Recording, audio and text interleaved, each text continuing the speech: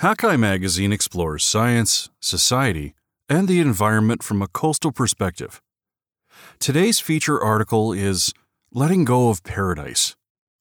3 years after Superstorm Sandy slammed into New Jersey's coast, few local communities want to accept that the shore's glory days are numbered. Written by Stephen Ashley and read by me, Adam Dubois. The Jetstar roller coaster was never the best amusement park ride around, but just before riders plunged down the steep decline from the steel coaster's tallest trackway, a splendid, if brief, view of the Jersey Shore appeared, the coast stretching north and south into the distance. The seldom seen aerial vista of open ocean abutting Pancake Flat Barrier Island, separated only by a narrow margin of surf and beach, emphasized the precariousness of the water's edge resort area that typically draws tens of millions of sun-worshipping visitors every summer. Then came the precipitous drop. The Jetstar itself dropped into the Atlantic Ocean in October 2012 when Superstorm Sandy, aka Hurricane Sandy, hit the coastline and smashed the seaward end of Casino Pier, landing the coaster's twisted carcass in the wind-tossed waves, and its forlorn, then infamous image on television newscasts and internet sites worldwide. Superstorm Sandy was a huge, slow-moving tropical storm cum temperate zone cyclone that was packing hurricane-force winds by the time it struck 24 states that fall. Sandy wrought $50 to $70 billion in damage, making it one of the costliest hurricanes in U.S. history. The storm's massive onslaught damaged communities up and down the Jersey Shore, the 227 kilometers of coastline that stretches southward from New York Harbor. It also wounded the psyches of many survivors. The mere threat of Hurricane Joaquin's arrival several weeks ago, for example, sent Jersey Shore inhabitants into a tizzy of trepidation. Everybody, from seasonal beach people and water sports enthusiasts to the shore's million or so year-round residents and retirees, are starting to realize that it's only a matter of time before the ocean rises again to inundate the coast. And some, but not enough, are starting to grasp the fact that a Sandy 2 would mark the beginning of the end of an enduring and treasured lifestyle that is today an increasingly risky one, built, literally, on the shifting sands of barrier islands. Barrier Island beaches are what makes the Jersey Shore so appealing to people. To own a piece of a barrier island on the Jersey Shore is like owning a piece of the Atlantic Ocean. Lounge on any porch of a house near the Seaside Heights boardwalk, and the sound of the sea is often audible. On one side, the ocean laps the white sand shore, while no more than 1,000 meters in the opposite direction is the shoreline of a bay, in this case, Barnegat Bay, a placid, shallow body of brackish water and pleasure boats that separates the barrier island from the mainland. Put simply, it's a very nice place. Barrier islands are rather common. Some 2,150 of them front more than 10% of the world's continental coastlines, scientists estimate. On the east and south coast of the United States, for instance, chains of barrier islands, 405 of them, string from New York's Long Island all the way down to South Padre Island, Texas, right at the Mexican border. New Jersey capitalized on its barrier islands early on. Ever since the 1870s, when Atlantic City built its celebrated boardwalk, the Jersey Shore has been a popular vacation spot, a lure for leisure seekers from the mid-Atlantic states to as far north as Quebec and Ontario.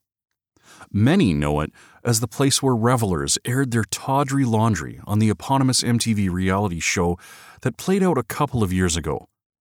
Today's bustling beach resort supports a tourist industry that rakes in as much as $10 billion each summer when the populations of the coastal towns along the shore swell.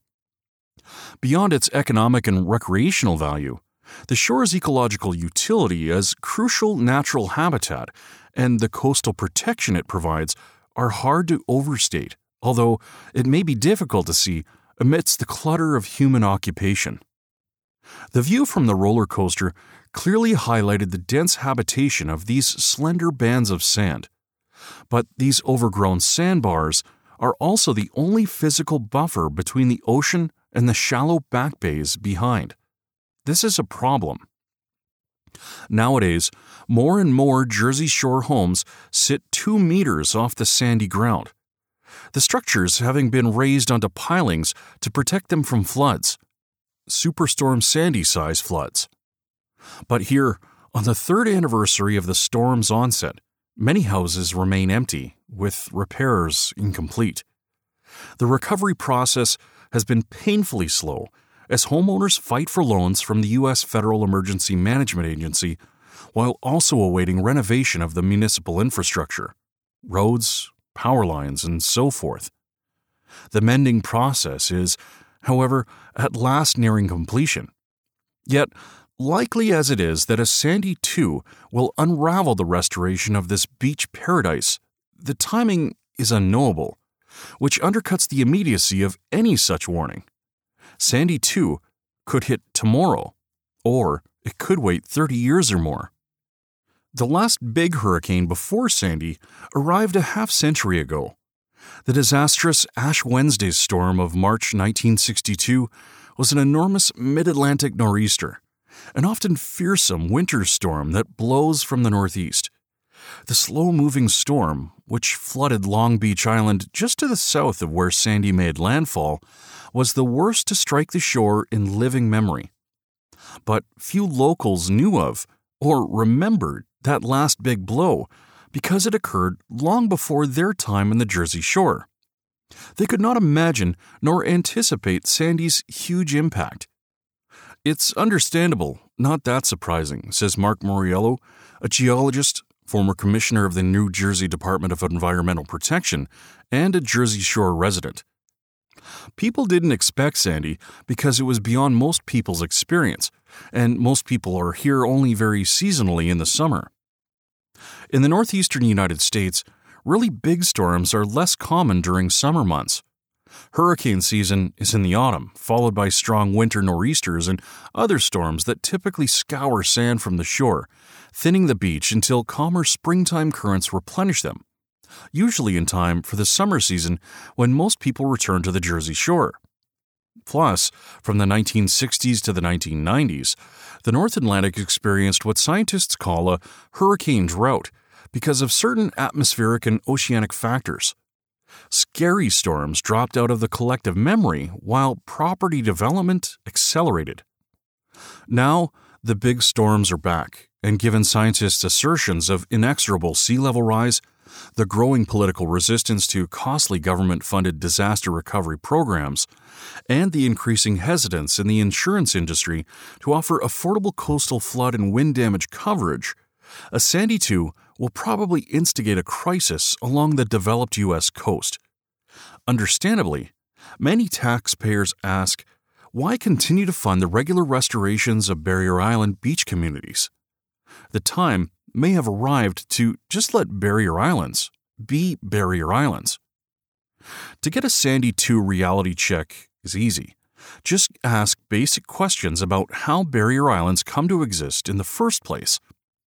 Barrier Islands are nature's way of straightening out irregular shorelines, says Orrin Pilkey, a retired coastal geologist at Duke University and founder of the Program for the Study of Developed Shorelines at Western Carolina University.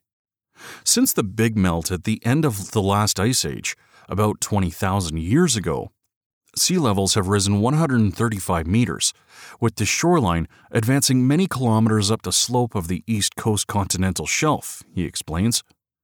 About 2,500 years ago, the sea level stabilized and steady wave action and erosion sculpted the long strings of barrier islands along the East Coast.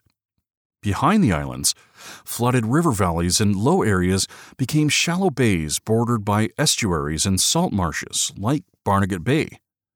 Barrier islands are a very dynamic feature, Pilkey says. To a geologist working with million-year time frames, barrier islands are entirely ephemeral, fleeting accumulations of sand coaxed into formation by the whims of ocean currents. They grow, they erode, and in time, they wash away.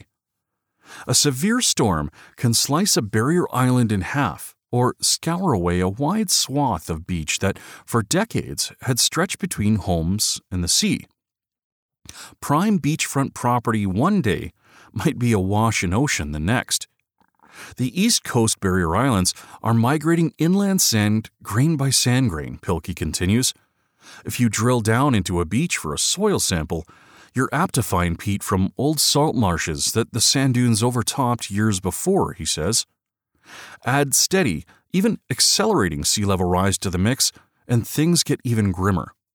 Norb Suti, a geologist, geomorphologist, and emeritus professor at Rutgers University, reports that during the past few decades, the Atlantic Ocean has risen about 8 centimeters every 18 to 20 years. In addition, the previous pattern of natural beach replenishment has changed. No longer is it just a matter of winter storms carrying away sand and summer waves replacing it. The so-called hardening of the shoreline, that is, installing hard structures to armor and retain beaches, has backfired big time. It turns out that building groins, jetties, revetments, bulkheads, storm surge barriers, seawalls, levees, floodwalls, and the like, engineering methods that were often first adopted along the Jersey Shore, interfere with the natural alongshore movement of sand on the coastline. Little new sediment is being delivered to the system, so sand has become a diminishing resource, Suti says. Storms send it offshore and it never comes back. By using hard structures to attempt to halt the erosion and eventual retreat of the barrier islands into the shallow bays behind them, less sediment and sand actually arrives from the adjacent beaches, meaning that everybody's beach is saddled with a reduced sand budget. The policies that we now have in place to harden the beaches, the result of what I call the New Jerseyization of the beaches all along the East Coast, will lead to the destruction of the beaches for the next generation. The real problem is that we haven't learned from the problems that we first caused in New Jersey, says Pilkey. The shore is valuable, but by trying to preserve its shifting sands amid the ever-active ocean, the Garden State has merely been driving nail after nail into its own coffin. Clearly, the densely populated barrier islands are doomed in the long run, but exactly how long will the race extend before it's truly bye-bye beach? My colleagues and I think that within 30 or 40 years, we're going to lose most of our beaches because of widespread construction of seawalls and other hard structures, Pilkey warns. The developed shorelines along the East Coast will each have a little bitty beach at low tide, and that's about it. To understand why another Sandy will be poison to today's beaches, consider what the first one actually did. That fall, the National Hurricane Center forecast that storm surges, wind-driven inundations of water from 1 to 2.5 meters would arrive during high tide. Everybody on the shore knew they were at risk, but no one understood that Sandy was a slow-moving storm whose strong winds would push the storm surge through the inlets between the barrier islands into the shallow back bays and keep the water there. In some areas, the floodwaters were 2 to 3 meters high. According to U.S. government scientists, water surface elevation and flow data, as well as storm track and weather conditions from the National Oceanic and Atmospheric Administration, Sandy surge seems to have forced seawater into Barnegat Bay through its 2 southernmost inlets. As the bulge of water traveled northward, it flooded the bayside coastlines of both the mainland and the backside of the barrier islands. In the low-lying back bay streets of the islands, the overflow washed across toward the ocean side, flooding houses along the way. When the winds shifted and the offshore water level dropped, the water then ebbed back into the bay and eventually out the inlets back into the ocean. Surprisingly, the oceanfront houses remained mostly untouched primarily because the dunes, which many communities had regularly replenished with sand and outfitted with storm fences and sand-grabbing dune grass, managed to hold off the massive assault of the ocean waves and high tide. But the frontal dunes didn't withstand Sandy everywhere along the coast. At a nearby coastal community called Ortley Beach, a strong back bay storm surge and huge oceanfront storm waves combined to undermine and overtop the dunes. A swift-running, tide-driven breach formed through Ortley Beach, leaving as many as 1,000 homes tossed around like so many Monopoly game pieces. Meanwhile, a few kilometers north of Ortley, in the affluent beach town of Mantoloking, 3 tidal breaches swamped one of the island's 2 access bridges to the mainland, along with hundreds of houses. Both towns just happen to lie at weak spots where centuries ago there were naturally formed inlets running from the ocean to Barnegat Bay. Ortley Beach, for example, did not exist in the late 1700s. What is now beachfront was Cranberry Inlet, an important access route for sailing ships heading for the bay during the American Revolution and afterward. Today, both seasonal tourists and most locals know nothing of Cranberry Inlet because around 1815, the currents changed and the inlet silted up, stifling seaborne trade. This, despite several costly and ultimately futile attempts by business owners to dredge it out. Manipulating the shoreline is an old habit that dies hard. Today, the town of Mantoloking is constructing a $40 million sand dune anchored by a 6.5-kilometer-long stretch of buried sheet steel seawall that the residents hope will hold back the ocean. And just a few months ago, some 600 Ortley Beach residents joined various community organizations and pressure groups on a protest march from bay to beach to demand that the federal government's engineering branch, the Army Corps of Engineers, finally begin a $100 million project to widen the area's beaches and rebuild the high protective dunes. Despite strong support from the state, the project remains mired in easement battles with recalcitrant beachfront owners who had purchased their properties to get a great view of the ocean. And in any case, why should the federal government fund rebuilding these fragile sandcastles along the beach? A pricey and hopeless effort. The soft remedy of beach sand nourishment is problematic at best. Over the past 25 years, the Army Corps has routinely replenished the New Jersey coastline, dumping some 56 million cubic meters of sand, the volume equivalent to about 22 Great Pyramids of Giza, along 85 kilometers of shore in an attempt to stave off the Atlantic Ocean. But that's only temporary. It'll get washed away, Pilkey says. What do we have, 3,000 miles or 4,800 kilometers of Barrier Island shoreline on the North American coast? We can't nourish them all to somehow try to keep them all in place. There aren't the resources. Many people believe sand dunes are the answer to saving barrier islands. Dunes have value, Tsuti says, but all too often they're given the role of savior, which they are not.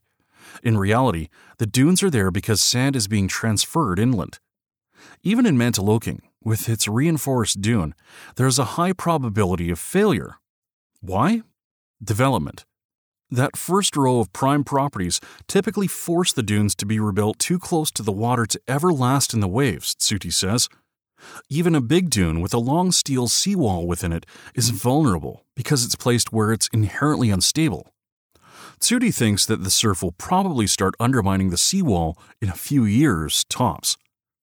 In recent years, the Army Corps seemingly has recognized the drawbacks and futility of both hard structures and soft beach nourishment, and has bet that some shorelines, particularly on the bay side of the barrier islands, can best be defended by so-called living shorelines, featuring restored wetlands, submerged plants, and oyster reefs. One researcher calls living shorelines a travesty, while another likens the approach to putting green lipstick on a pig. Some others reluctantly note that the concept, which for the first time at least considers the welfare of the natural ecosystem, constitutes something of a step forward. Part of the answer, it would seem, is to somehow convey an unpopular reminder to residents perched on the edge of disaster, but who hold the topic taboo. David N. Kinsey, an urban regional environmental planner based in Princeton, New Jersey, has an idea of how to boost the awareness of local residents about the abiding threat of storm flooding. He suggests marking the high water levels on the telephone poles and buildings all over the place, up and down the street. That would help remind them. And why not? In Marin County, California, the Federal Emergency Management Agency collaborated with the county, a tech startup, and a nonprofit environmental organization to install virtual reality viewfinders that show panoramic images of how sea level rise would alter the area. Passers-by can look into the devices and see flood images overlying the surrounding scenery. Whether state-sanctioned graffiti or virtual reality viewfinders will work or not, the notion is reminiscent of the stone high-water markers that Japanese tsunami survivors placed along the Fukushima coastline several hundred years ago. Each, in its own way, admonishes people to remember the calamity of the great tsunamis. Do not build any homes below this point. But the modern inhabitants had long ignored the old markers, so when the big underwater earthquake hit the coast in 2011, 12,000 people were swept away in mere minutes.